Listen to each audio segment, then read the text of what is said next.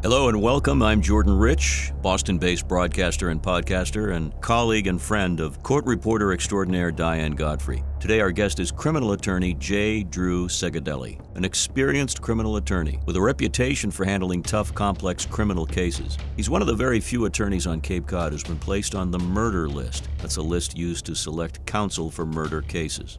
He's appeared on numerous TV shows, both locally and nationally, and has been featured in many magazines and newspapers, including Lawyers Weekly, the Cape Cod Times, The Banner, numerous podcasts, and a documentary on the BBC. Today we focus on a bizarre true crime case, with our guest, Attorney Segadelli, defending Adrian Loya, charged with killing one woman and wounding her partner. It's a fascinating case, and Diane, I know you're anxious to get started, so take it away. Hi, Drew. Good afternoon, folks. Drew Segadelli, representing Adrian Loya, L-O-Y-A, as opposed to the lawyers we all know and love. See, he's a seasoned pro. Good night. We can go home now. Right. No.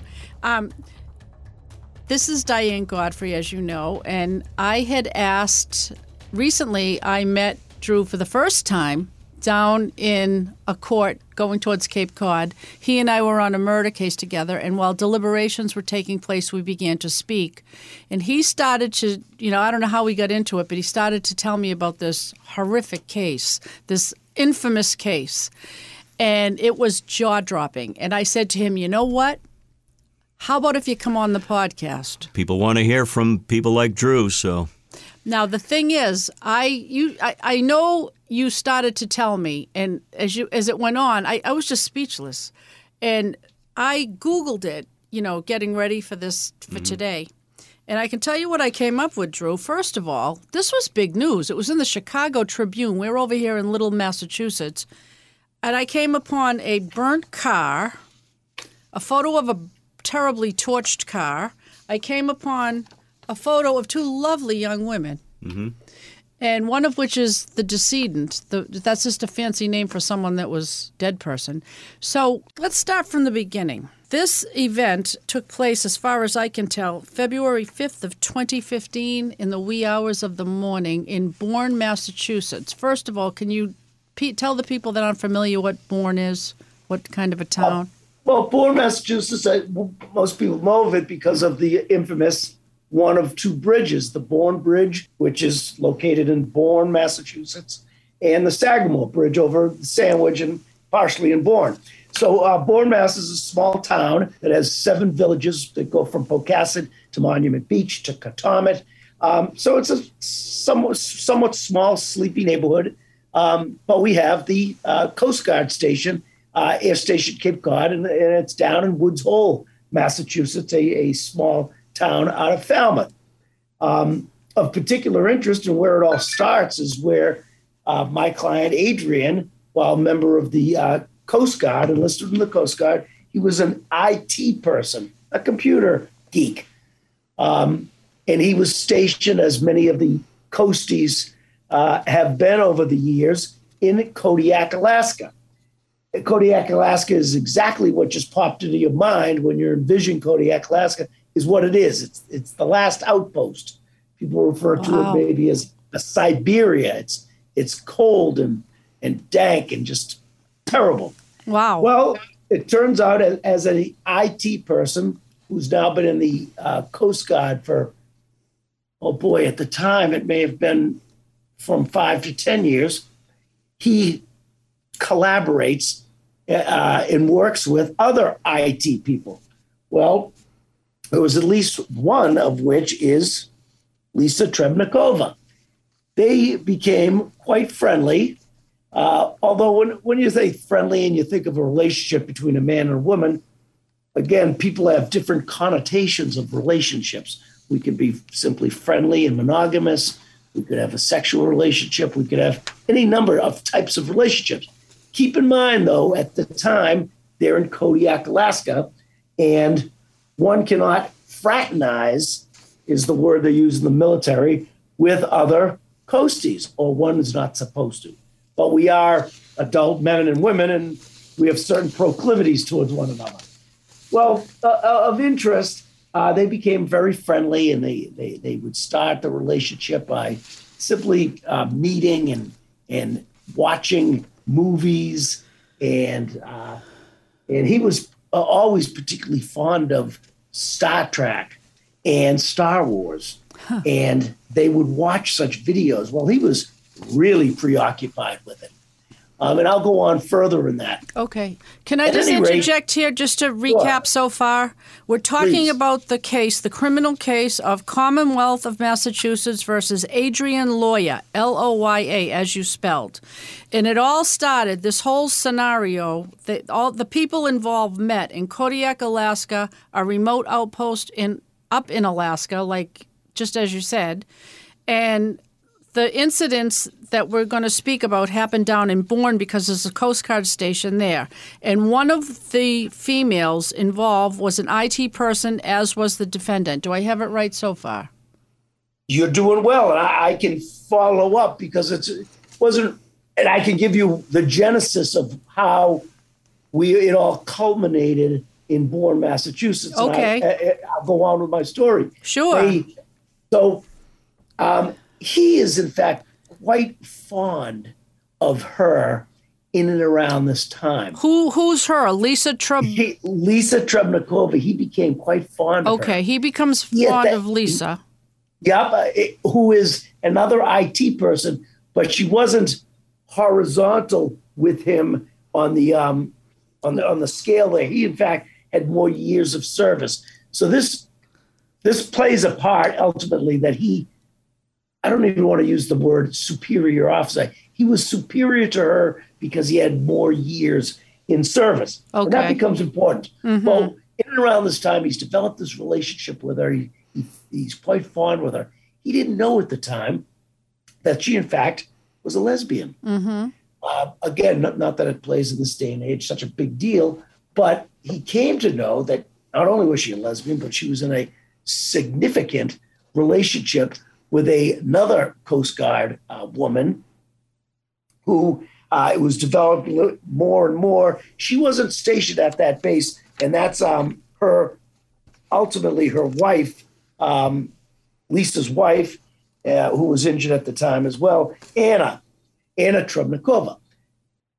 I'm holding a picture of them, just to interject. They're both very attractive women, beautiful-looking ladies. Look, see the plaque behind me? Yes. That's the famous trial right there, and she looked great there. That picture of the blonde in the yellow shirt that's me cross-examining her. In fact, the media always likes these pictures of me holding up the AK-47 that he carried. He brought in the infamous Dr. Kelly. That's the chief of police. That's Gary Nickerson, and that's them bringing my client out after the ultimate verdict. What county is this? What courthouse was this? Barnstable Superior Court. What judge presided? Judge Gary Nickerson. Gary Nickerson. Now retired. And the DA I tried the case against, Brian Glennie, is now a Superior Court judge sitting in Brockton. Right, Judge Glennie. Judge Glennie. Here's the actual picture in the paper of me doing the closing and the little picture of Brian, because I'm a lot better looking. They wanted me and not him. So I'm just looking at some of these old newspaper articles, but I digress. So he learns of the relationship Anna and Lisa have, and not only has it flourished to the extent they are now engaged to one another to get married. So not totally ruining his efforts. Anna was away for some type of either family or a visit. She was away from Kodiak. Lisa, as the story goes and how it's been told, and by the way, at no point in time did anybody ever call Adrian Loya a liar. Nobody ever portrayed that. In fact, I think his mental illness played into his credibility and veracity when he told some of these stories. Well, excuse me for a moment, what was it? Was he diagnosed? What was his mental illness? Well, we'll get to that. Okay, sorry, I'm jumping the gun. Because I have pretty much 4 different doctors with 4 different diagnoses. Wow. He was, to put it simply, I believe on the autism spectrum, but others, they have a major mental illness major depressive disorder diagnosis. Dr. Holtzman from Bridgewater found him to be a major depression, predicate of mental illness. He had a lot. You might not recognize it, though. If you saw him, you would just think he was a, quote, computer nerd. So at any rate, we have the normal goings on at the Coast Guard station, Air Station, Kodiak, Alaska. And Anna is away. And Lisa calls Adrian and says, why don't you come over and bring some of your TV shows? He again was either into a sitcom or he'd watched the Star Trek trilogy or Star Wars. It really enthralled him. So he, as it goes to Lisa's house one night in Kodiak, Alaska, and they're watching television. It's again noted now that, in fact, she's lesbian and she has a significant relationship and now maybe even going to get married. Undeterred, it's getting later at night. She's been consuming alcohol. He may have had a drink, but she's under the influence. And at some point, merely reaches over, touches his arm, and says, why don't you come into my bedroom with me? He was flabbergasted. And everybody he has told this story to a fault, and maybe we're all male misogynists or something. Most everyone says, especially if you see how attractive she is, look back at my client and say, why didn't you just go in the bedroom and do what guys do? But he was mortified, both because I think of the mental illness, that he was somewhat shy, although I could tell you about his prior girlfriends or sexual times he's had with women. It was not altogether normal. So at any rate, in this particular night, it's getting late. She's under the influence. He had a drink, and she goes to touch him and say, come in with me. And he wards her off. He says, no, I won't do it. And she goes up into her bedroom. And he's out watching TV, eyes bugging out of his head, trying to watch, can't really grasp what just happened. And then he hears a thump. And he says, oh, and he becomes concerned over it. He goes to her bedroom door, opens the door, and now she's there. And he says, are you all right? I heard the noise. And she now approaches him once again and says, come in. It wasn't a drag or anything, but all she does is merely touch him and says, come join me. And he again wards her off, goes back outside, and is again in shock. That's all that happened. He never even claims more happened or less happened or any of that. That's all that happened. And that was his having been molested or raped, is how he's called it. She sexually assaulted me. So next day, very early, he wakes up because he fell asleep on the couch, finds his way out of there and leaves. But it's eating away at him. Keep in mind the actions she did and how he reacted and so on and so forth. That's all that actually happened. But it festered in him and ate away at him. And he in fact, not only started developing suicide ideations, he was beside himself. He couldn't focus on the job. He couldn't do anything. So now 2 or 3 weeks go by, but it's eating at him so bad what had happened, that he had been sexually assaulted in his mind, that he wants to use the word, he had been mind raped. Excuse me for a minute. Did you just say mind raped? Yes, as he called it. Because I was mortified, saying, how do you call that a rape? How did she rape you? As you're telling us this, I just have to comment. Right out of the gate, something's amiss in my head, because it's not a normal reaction that it would overtake your life. Think about how many nights of the week. That happens every night in the week between men and women. It's as common as the nose on your face. That's why people were so troubled by this. And it's ultimately where the story's going. And what I'm going to, when we conclude with this in Bourne, Massachusetts, it festered for 2 years. It happened 2 years ago before he hatched his plot, which took better than 6 months. So a few weeks go by after the mind rape. He goes to his superiors saying, I have to report this. So he goes to his superiors, tells them what happened. I can only imagine their eyes rolling back in their head. They start an investigation. They bring her in. They speak to her, get her side of the story, which I never really got. I'm sure she either just denied it, but there was that funny little word of fraternizing. So they took the matter under advisement. One of their theories is that we have to separate these two. Whatever happened, they can't work together anymore. So, and she's getting married. Anna and Lisa get sent to Cape Cod, Massachusetts. That's their new station, Air Station, Cape Cod, with the Coast Guard. Adrian Lawyer gets sent to Chesapeake, Virginia.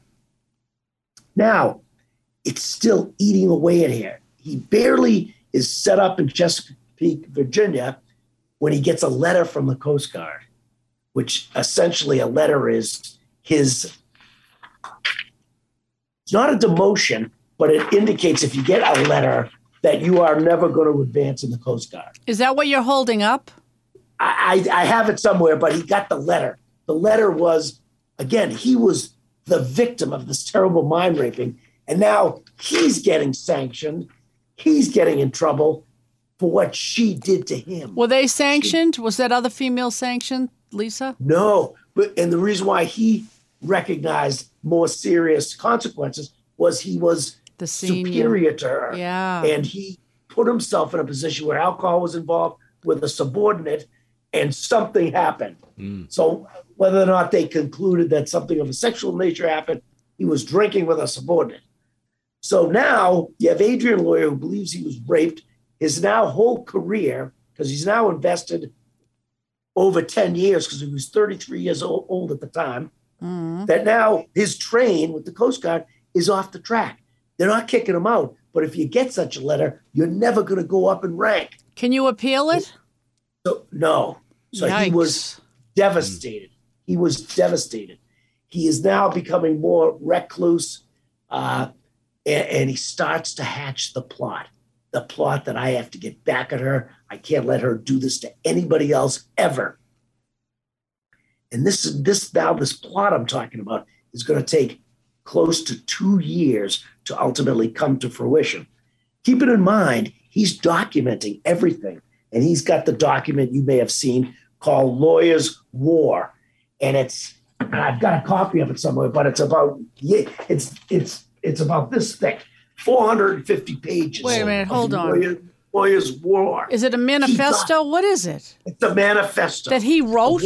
That he wrote. 450? 50 pages. Drew, I've got a question at this point. And I know we're going to jump ahead in a bit to the case itself, but during this time, was he not investigated by the Coast Guard? Didn't they put him under medical exam to test him or to assess him, or was he just let to his own devices?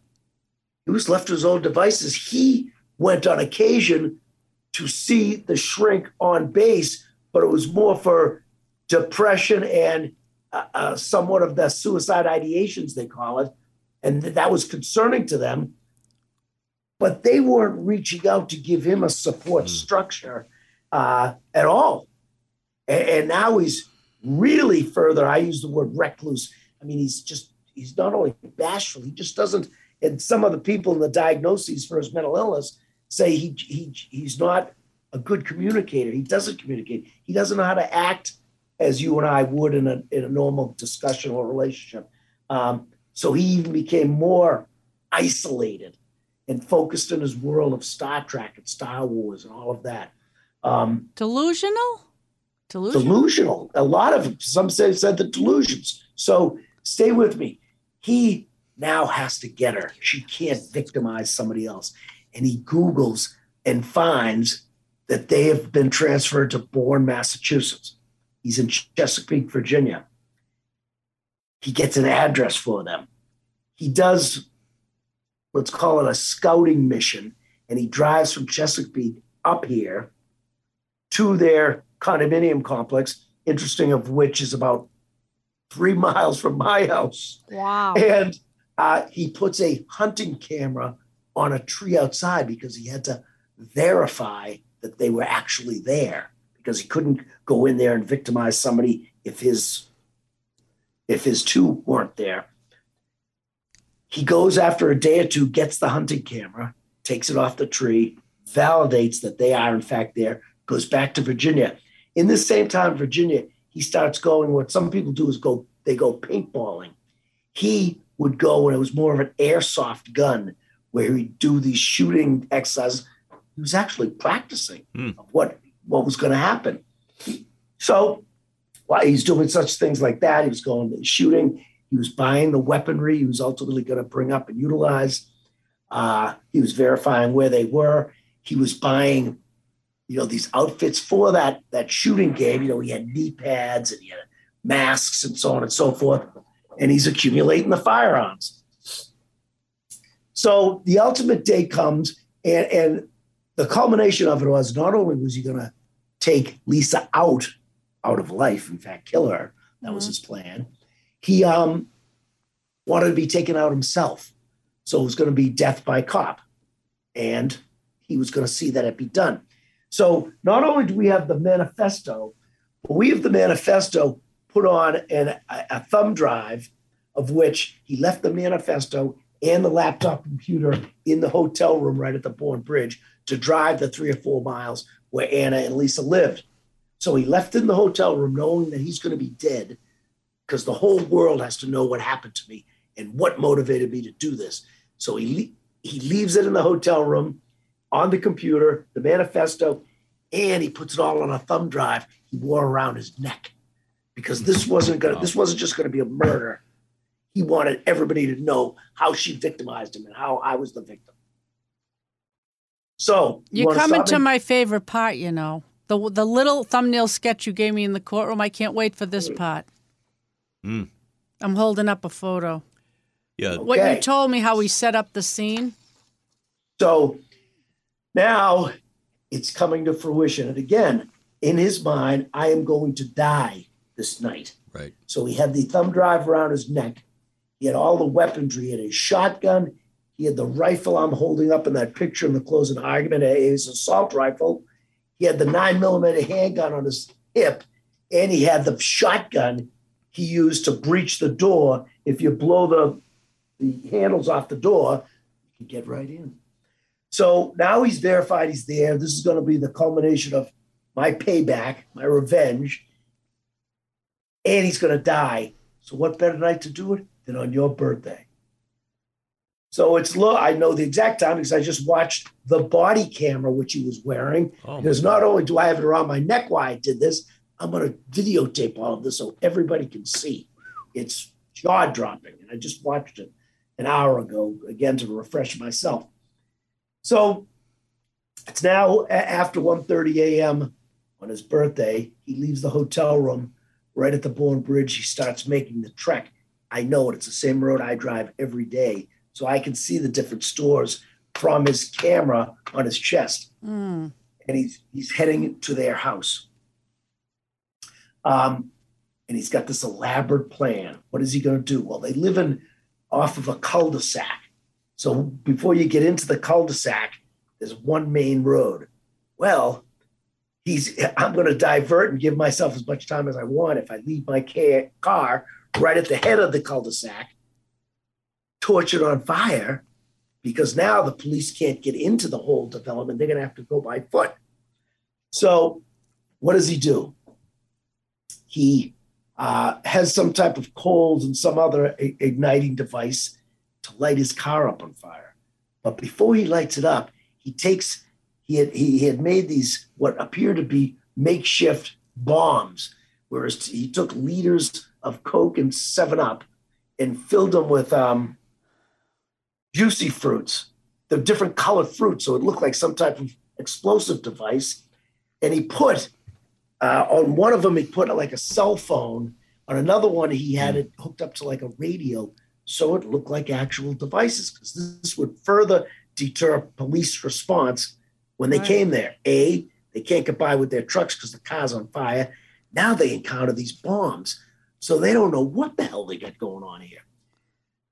Can I just interject here? Sure. This is the part that I love. I'm not loving that it happened. It's appalling, but you told me that he took speakers and had Star Trek music blaring, and the whole neighborhood woke up. He had them on the car prior to torching his car on fire. It's crazy. He had them on the car. He had a boombox. The old boomboxes, and he set it up wherein it was both Star Wars and Star Trek, and he was playing these ridiculous like he's in a movie. He was playing out his movie. Boy, and you know me, Diane. I'm a Star Trek fan. This is really disturbing to think that this man disparaged us. Anyway, go ahead. So he's playing the music. Now, the police, not only did they get a call about maybe a car on fire, but now there's gunshots, and now they come in full force to try to get into the cul-de-sac, the burning car, gunshots. So for a moment, we know what we're dealing with, especially after the fact, and we're talking about what transpired because we know what transpired. But as they come on the scene, they don't know if they have an active shooters. They don't know how many people. They don't know what they're going into. So their response was very slow. And I'll get back to that because that's pretty important. Adrian makes his way from the head of that cul-de-sac all the way into them. It's probably 2 or 3 or 4 football fields. He left the assault rifle in a snowbank outside because after he did his deed, he was going to go out and take up a location, like a sniper location. And he went up to their apartment door, took the shotgun. As he called it, I breached the door by shooting off the hinges. I went in, and I just watched it today, and it still puts the hair on the back of my neck up. When he went into their bedroom, and you see the two of them, they're jostled. They don't know what's going on. What's going on? Why are you here? Who are you? What are you doing? Keep in mind, they haven't seen each other for 2 years. So they have no idea what's going on. And they say, what's going on? Leave us alone. What are you doing? They see the gun. He has the sidearm. He has discarded the shotgun out of the bottom of the stairs, but he has another weapon besides the 9mm, and he has handcuffs. He says, put them on. And they're not listening to him. They're on either side of the bed. Put them on. Do this. And they're like, what are you doing? What are you doing? Please leave us alone. Don't hurt us. Don't hurt us. And at some point, one of them came out and said, now he had a mask on, remember. Not only is he dressed up as a stormtrooper, but he also has a mask on. But they get his name or something. They say, lawyer, it's you. What are you doing? Don't hurt us. Please don't hurt us. Don't hurt us. And he's just saying, shut up. You know what you did to me, and this is your payback, and you're going to get it. I don't want to hurt you, Anna. I don't want to hurt you. I want her. Now put those handcuffs on. They're screaming. They're crying. They don't know what to do. They don't put the handcuffs on. Leave us alone. They eventually, now they get off of this queen-size bed onto the floor. They kind of see him with their weapon. They're real scared now. They take the mattress and try to flip it over on them. They're peeking out from behind the mattress up at him saying, don't hurt us, don't hurt us. At this, he even had thoughts of calling this off. But once that act of defiance and say, leave us alone, he unloads the 9mm, which carries extra rounds. There was 12 or 13. Again, not wanting to hurt Anna. In fact, he didn't even want Anna hearing Lisa go into the death throes. He brought earmuffs for her. He was going to handcuff her, keep her away, give her earmuffs, but they're not obeying him. So he unloads the firearm into the mattress. She must have got hit, Lisa, a half dozen or more times, but Anna gets hit too. So they're in bad shape, okay? Now, it's over. He's unloaded one firearm. Now he's leaving. Goes down the stairs, is out. What does Anna do? Because the phone was right there. Lisa had tried to call 911 when they were down scrambling around the room. She never made it. But now Adrian's left. So Anna takes the phone, and her love is in her arms. Her wife's in her arms. Lisa essentially is in her death throes right at that point. Now Anna's on the phone with 911, and it's chilling. We'd like to pause the conversation for just a moment to play an excerpt from the 911 call, the night of the attack. Again, this is edited for time and audio clarity, but it does provide a snapshot of what was happening that night. 911. Hello? Where are you?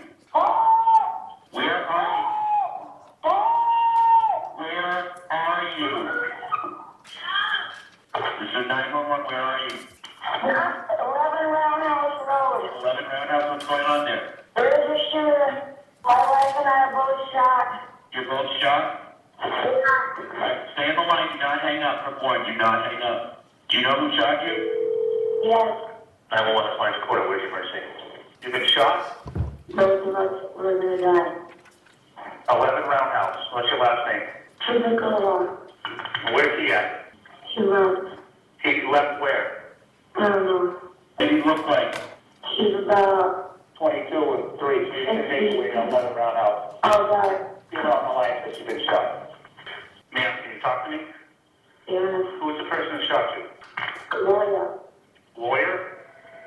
His last name is Gloria. Do you know where he's at now? No. No?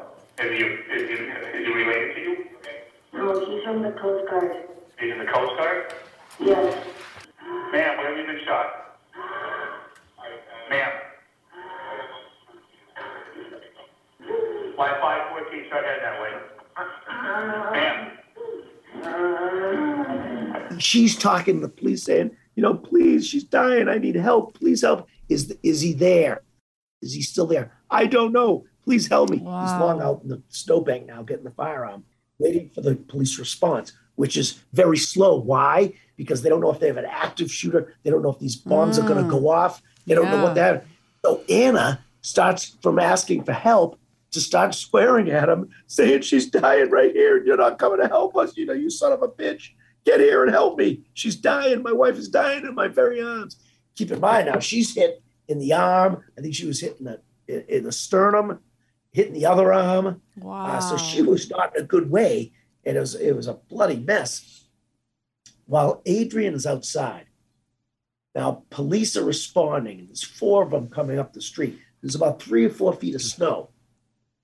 And Adrian now takes aim with that firearm and actually shot at one of them. I think he didn't want to take out law enforcement, but I think he wanted to give them some motivation to take him out. So he sees a silhouette, and as he said, as we were trained, I see a silhouette that's coming to assault me. I take aim and shoot. And he shot Jared McDonald, a born police officer. So now the police, what do we have? We have an active shooter. So there's 3 of them now coming up. One of them takes the shot officer, who's fine today. He got off the force. He's one of our selectmen in Bourne now. And help the wounded officer. And the other's coming up. Now, all of a sudden, either an act of cowardice or coming to understand this is not right, Adrian, instead of getting shot and killed per his plan, he goes out on the street with his arms raised up. Of interest, he took off, the camera he was going to have of him being taken out and killed. He now takes that camera and puts it on an adjacent snowbank, which is about 10 feet away, as he's filming himself doing this. Yeah. My arms up in the air saying, I surrender, I give up. As the police come on, get him down and arrest him. So this whole thing from A to Z is on a camera, and you saw the whole thing. And I saw it. It's not after the fact, naturally, but. Oh yeah, after the fact, and I've got it. That's crazy. My copy does not have audio, but you don't really need audio when you see the terror in their eyes coming from his chest. And remember, when I have something on my chest here, and I'm doing such things as a gun, or I'm moving, or I'm running, there's obstruction. But Anna lived to tell the story, so that was helpful. She lived. She recovered. And it was tough on the stand because it was so emotional. Oh. So the police now have my guy in custody, and they bring him around to the station. I have all this on videotape, and he can't get it off his chest fast enough, meaning the police officers are thinking they're going to have to use their best interrogation tactics. They didn't need to. He was saying, oh, no. I then took the 4 firearms. I went there. I drove. I put up those fake devices. I burned my car. And then I walked in. I breached the door, and I shot her because I was raped. I was victimized by it. The cops are like, whoa. Drew, can we just start from the beginning? Drew, I have a question. I have a question for you because this is where you come in. You were called by him, is that right? Or how did you enter the case, and what was your thought process when you stepped into it? Thought process was a few things. I've been the one and only for over 20 years that is qualified to do the capital, to do the murder cases. So I'm qualified by the Committee for Public Counsel up in Boston, and they have a murder case in Bourne. And so they reach out to me and say, Drew, we know you're a private lawyer. Would you help us? We believe this man is going to be indigent or unable to hire appropriate counsel. Will you take it and we will pay you? I looked at it. I was troubled because it was so close to home. Yeah. At the time, I read somewhere I had done some 35 murders by that time, but it was so close to home and it was so troubling. But I have some pretty in-depth working knowledge of the insanity defense. Yeah. And I saw that was clearly what this was. I believe the insanity defense, and we can go into that at another time, but is so archaic in our system that it never is going to work. It's never going to be an effective defense. Even like this case that my doctor said he's not criminally responsible, the biggest paid for, what I've referred to as a prostitute, Marty Kelly, Harvard psychiatrist, they'd bring him in on any case in any whack job in the world. He'd say, they're fine. He comes and says, he's not criminally responsible. He tells the DA that. Mm-hmm. This guy's out. He's out of it. Wow. He's been on a ton of cases. DA says to me, he says, Drew, you're going to get it. You'll be able to waive the jury. We'll go jury waived in front of a judge. You'll get a not guilty by reason of insanity. But we got to cover our rear end here because one of the doctors says he's on autism spectrum. That's all we need is these headlines reading, autistic man not guilty by reason of insanity. We got to cover our rears here. Do you mind we continue this case? I'm going to bring in one more doctor who was suggested by Marty Kelly, Dr. Edersheim, Judith Edersheim. She's not only is a lawyer, she's a psychiatrist from Harvard. She charges $1 gazillion. And she comes in, looks at all the evidence, and she comes back and says, he's responsible. Yeah, he has a minor mental illness, but he's responsible for his actions. I said, oh, really? Okay. So I got off track a little bit how I came in. I came in because I was asked to take over the case, and I did it. Right. Before you go much further, we have a couple of questions at this juncture. Hold your thought in the story. But Jordan, you had something, and then I had a couple. Go ahead. Well, my question is, you're going into this asked to be a public defender and to represent him as they got that right. But you've already described it in lurid detail now, and you had to know that this was a bizarre, horrible, violent situation with a lot of agony, and yet you took it on. I just that's noble on your part because everyone deserves a defense. But when you're doing a case like this, are you thinking, I'm going to try to get this guy off of criminal because of insanity, but do I want this guy out walking the streets? Well, that's one of those. That's again, you're a dinosaur in suggesting those things, and that's why we, as the practitioners, dislike the law as it's written because of such questions as yours. Mm-hmm. That even if a juror believes that he's mentally ill and he should not be responsible for his actions, they are still very hard pressed to find him guilty, find him not guilty because of lack of criminal responsibility or insane. Because they're afraid they're going to see him walking down the street in front of the house, which is absurd. Because whenever you're found not guilty by reason of insanity, you go right to the loony bin. And it's not a lesson until a loony bin, Bridgewater State Hospital, indicates that you're not a danger to yourself or the community. Would they ever let you go? And are you kidding me on facts like this? You'd never be hard-pressed to see him ever out. They found him responsible, and on top of that, they said, he could be in a penal institution, which is ridiculous. He never got so much as a speeding ticket in his life. Well, my question was, a minute ago I heard you speaking about, you were saying jury waived. I'm assuming that he was indicted on a first-degree murder charge. And correct me if I'm wrong, I defer to you. You're the one with a law degree, not me. I was under the impression that you can't have a bench trial first-degree murder indictment. Oh, you can if the DA acquiesces to your request. So it's Well, the only that's charge never, in the right? books. Yeah, it's the only charge in the books that actually says the degree of murder will be determined by the jury. So because Wow. of that one statement, if the DA objects, which they do quite frequently, Yeah. you got to go to a jury. But they were, because all of the experts are telling him he's not guilty by reason, he's not criminally responsible, they were going to do that until this Ida shine. Of particular interest, because this reawakens some of my memories. There are 4 experts in the lawyer's mental health. Dr. Ida Shine, a forensic psychiatrist hired by Cape and Islands, testified Thursday that she believed lawyer understood the wrongfulness of his actions and was able to conform his conduct to the law. Ida Shine, who said she was paid, has been paid more than $37,000, more money than I made. And she only worked, she said $37,000 for 90 hours of work, which is baloney, because I didn't even let her talk to my clients. So she probably did 10 hours of which, but of course they flew her up here and all of that. So she makes $37,000. It was comical. However, on this case, but did not meet with lawyer personally, diagnosed him with avoidant personality disorder and borderline personality disorder, which she said are pervasive and would affect all aspects of who he is as a person.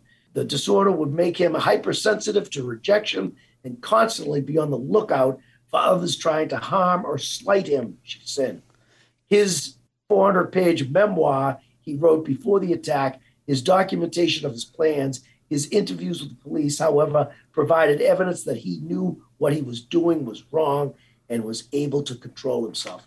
That's what she based her ultimate conclusion on. Remember, criminal responsibility. Appreciate the wrongfulness of your conduct and conform your conduct to the requirements of law. The 2-prong. My fellow, who's actually, I was going to pop in and see, here's a picture of him, Who? Dr. Daniel. This is just a question I have, Drew. You Yes. took that case. You lived in the community. Tell me the feel. You obviously heard of it before you took it. What was the buzz around town? It must have been, that town must have been set on its ear. Well, you know, it was set on this year, but I know in certain terms, let it out that this guy was out of his mind. He was nuts. No qualms about it, that this guy was out of his mind. And I let it all over the papers. Was I trying to poison the potential jury pool? Absolutely, I was.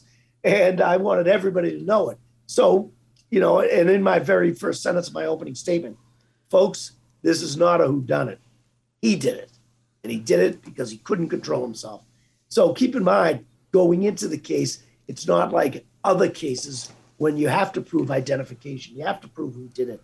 I, from the get-go, you know, conceded all of their evidence. So I wasn't testing and prodding and poking at and scratching their evidence as it came in. I let it in until my case was coming up and the doctors. That's the big thing.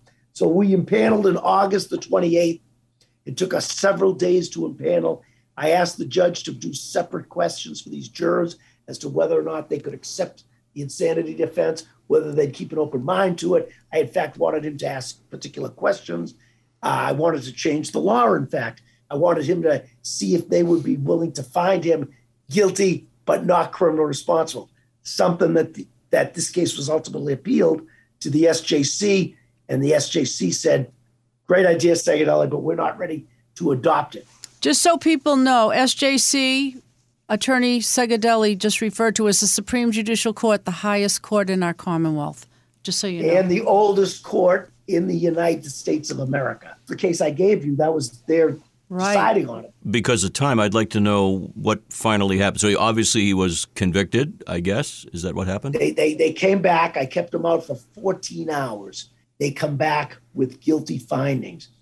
Now, after the closing and after the judge's instructions and so forth, the judge always take you up to the bench and ask you, well, do you think I gave the right instructions? And as we're talking to the DA, my client looks over at the jury and says, I'm guilty. Guilty. Yeah. Okay. Wow. Spooky. Unbeknownst to the lawyers and the judge, the cameraman who's running the whole trial sends a note to the judge and sends that picture of him mouthing, I have that, saying, I'm guilty. So now, before they even get to deliberate, we have to voir dire each and every 16 jurors to see if they heard it, how it affects them, can they be impartial? In other words, the whole case almost blew up in our face. Can I interject here? I Please. understand what you just said, but the layperson, and there are many people that tune in that aren't from the United States, what you just said was after your client mouthed to the jurors, I'm guilty, you had the court voir dired individually each juror, which it's simply one by one, the judge will inquire of the juror. If they heard and they it. inquired of each and every one. That's a voir dire, that's all. Vast majority did not hear or see him do anything. They thought he was creepy looking. Only one juror said, I think he said guilty. Another juror said, I think he said, I'm not guilty. So it didn't affect them. Okay. The judge let him get out again. They came back with a verdict. He did, as per the statute, had to sentence him to life in prison. Did he react? Go ahead. No, he's very flat effect. I could show you some medical stuff. Very flat. There's almost, in fact, very flat. I was, as you can tell, I get a little animated. After he did that, and I now know they have it on camera, I was so furious, I almost leapt through the bars and had my hand around his neck. I said, if you ever try to sabotage my case again, I'll kill you. He didn't deny it. Now, you'll find this interesting. He, going into the trial, he hands out through the bars. I don't even know how he got it. He must have he handed out through the bars. And I said, what is that? It was like a pin you'd wear. But you know the locale, the locale they wear on the Rebellion in Star Wars? It's this like horseshoe-shaped red and black. And I said, what is that? He goes, that's the symbol of the Rebellion. I said, Oh, okay. my God. He said, will you wear it? To you? Yeah, I still have it at home on my dresser. Is this pin of the Star Wars? I'm holding up a phaser. Just wanted to. No, that's point. a great phaser. But it's not loaded. It's that there are geeks like me, but we're not killing people. I just wanted to make that point. No, that's perfect. And he was a geek. He was a geek, boy. I could go on for him, as you can tell, forever. So, talk about the media attention. I had a camera crew come out from the BBC, did a huge, if you could pick that up, and I have it somewhere, you would love it. They came down to my boat. They said, Drew, you're kind of a colorful fellow. Can we take a picture of your boat? I said, I'm going out to dinner with my wife and my daughter. Come on down. So I have a 38-foot cigarette boat with Crime Pays across the side. So they're the film crew. That's great. Crime Pays. What a great name for a boat. I love it. The film crew comes down and takes some pictures. We're going out to dinner. I said, hey, Sharon, these guys, these fellas from England, they're not bad guys. I said, hey, you guys want to go to dinner with us? So they jump in the boat, and now with the camera, they're interviewing me in my boat as the sun's going down talking about the case. I think he needs his own TV show. He's better than Matlock, I'm telling you right now. I know it. And they produced it, and it went kind of big. And then I'd have people over in Europe contacting me about the case. I had another guy contact me last week or the week before about the case saying, Drew, I saw everything about it, and I saw your client. I want you to know when he faced that was satanic. The devil is inside of him. People are still sending me stuff like that. I could see it in his face. The devil had taken him over. You should write a book about this, you know. Oh, it's unbelievable. I didn't know you before that. We just were on an elongated trial recently, as you know. How could you forget? You know, the first day when I met you, when I walked up to the back of the door, we were trying to get in the court. Remember it was locked? And I said, yes. I'll go around. You know, so I went downstairs through the clerk's office, up the stairs and around. By that time, a court officer had let you in. And you know what my first impression was of you? You had taken all my court reporting equipment at the door, and you had wheeled it in, and you placed it where I belong up in my post there. Isn't that and nice? I said, what a nice man. I did. I said, I'm going to like this guy. And I won't forget it. That picture I showed up on the wall, I just found the article of her actually testifying. Whoa. Who? The woman that lived, Anna? Anna, in the yellow, blonde hair, beautiful. She obviously, 2 years later, had recovered. Anna Tribnikova recalls the final moments with her wife after Adrian Loya's shooting rampage. Did this man, Adrian Loya, naturally he's gone for life up serving time. But does he have a family? Were they there? Were they supportive? Did he? I mean, They weren't. His mom and dad had estranged from one another, minimal contact. Keep in mind, he's got this mental illness that he was a loner as it was. So he had kind of disconnected with his family. I think he had a brother. She was choking up in the stand. I heard a lot of gushing blood, gurgling almost. Tribnikova said, Elisa, she started choking like a wet cough. I, for myself, knew she was dead at that point. And she bent down and kissed her cheek. It was really stunning. I will, until the day I pass, say that we need to go over these laws. It's simply not fair. There are a lot of people out there with major mental illnesses. People tell me all the time or ask me all the time, Drew, do you know your client did it? And in fact, I say with a straight face, they've still got to prove it. Pretty much, cops don't get it that wrong. Most of them are guilty. But for these people that cannot control themselves, like this guy should not have been found guilty. He should have been found guilty, yet not criminally responsible, and he'd still be in a loony bin and not in the penal institution. Well, you did your level best at the end of the day. I did my level best, folks. And anytime you want to chat, let me know. And yeah, there's the. We want to go out on your boat, your cigarette boat. There's Ida Shine. That's Anna. Wow. That's the I'm telling you, you have all the makings for a book. And I just want to tell people that Bourne, Massachusetts is kind of the gateway to Cape Cod. We call it, Bostonians call it the Cape. You never say Cape Cod. Right. You never say I'm going to Cape Cod. And by the way, it's Bonn. Bonn? Okay. Bonn. It depends on where you're from. But I assure you, James Bond.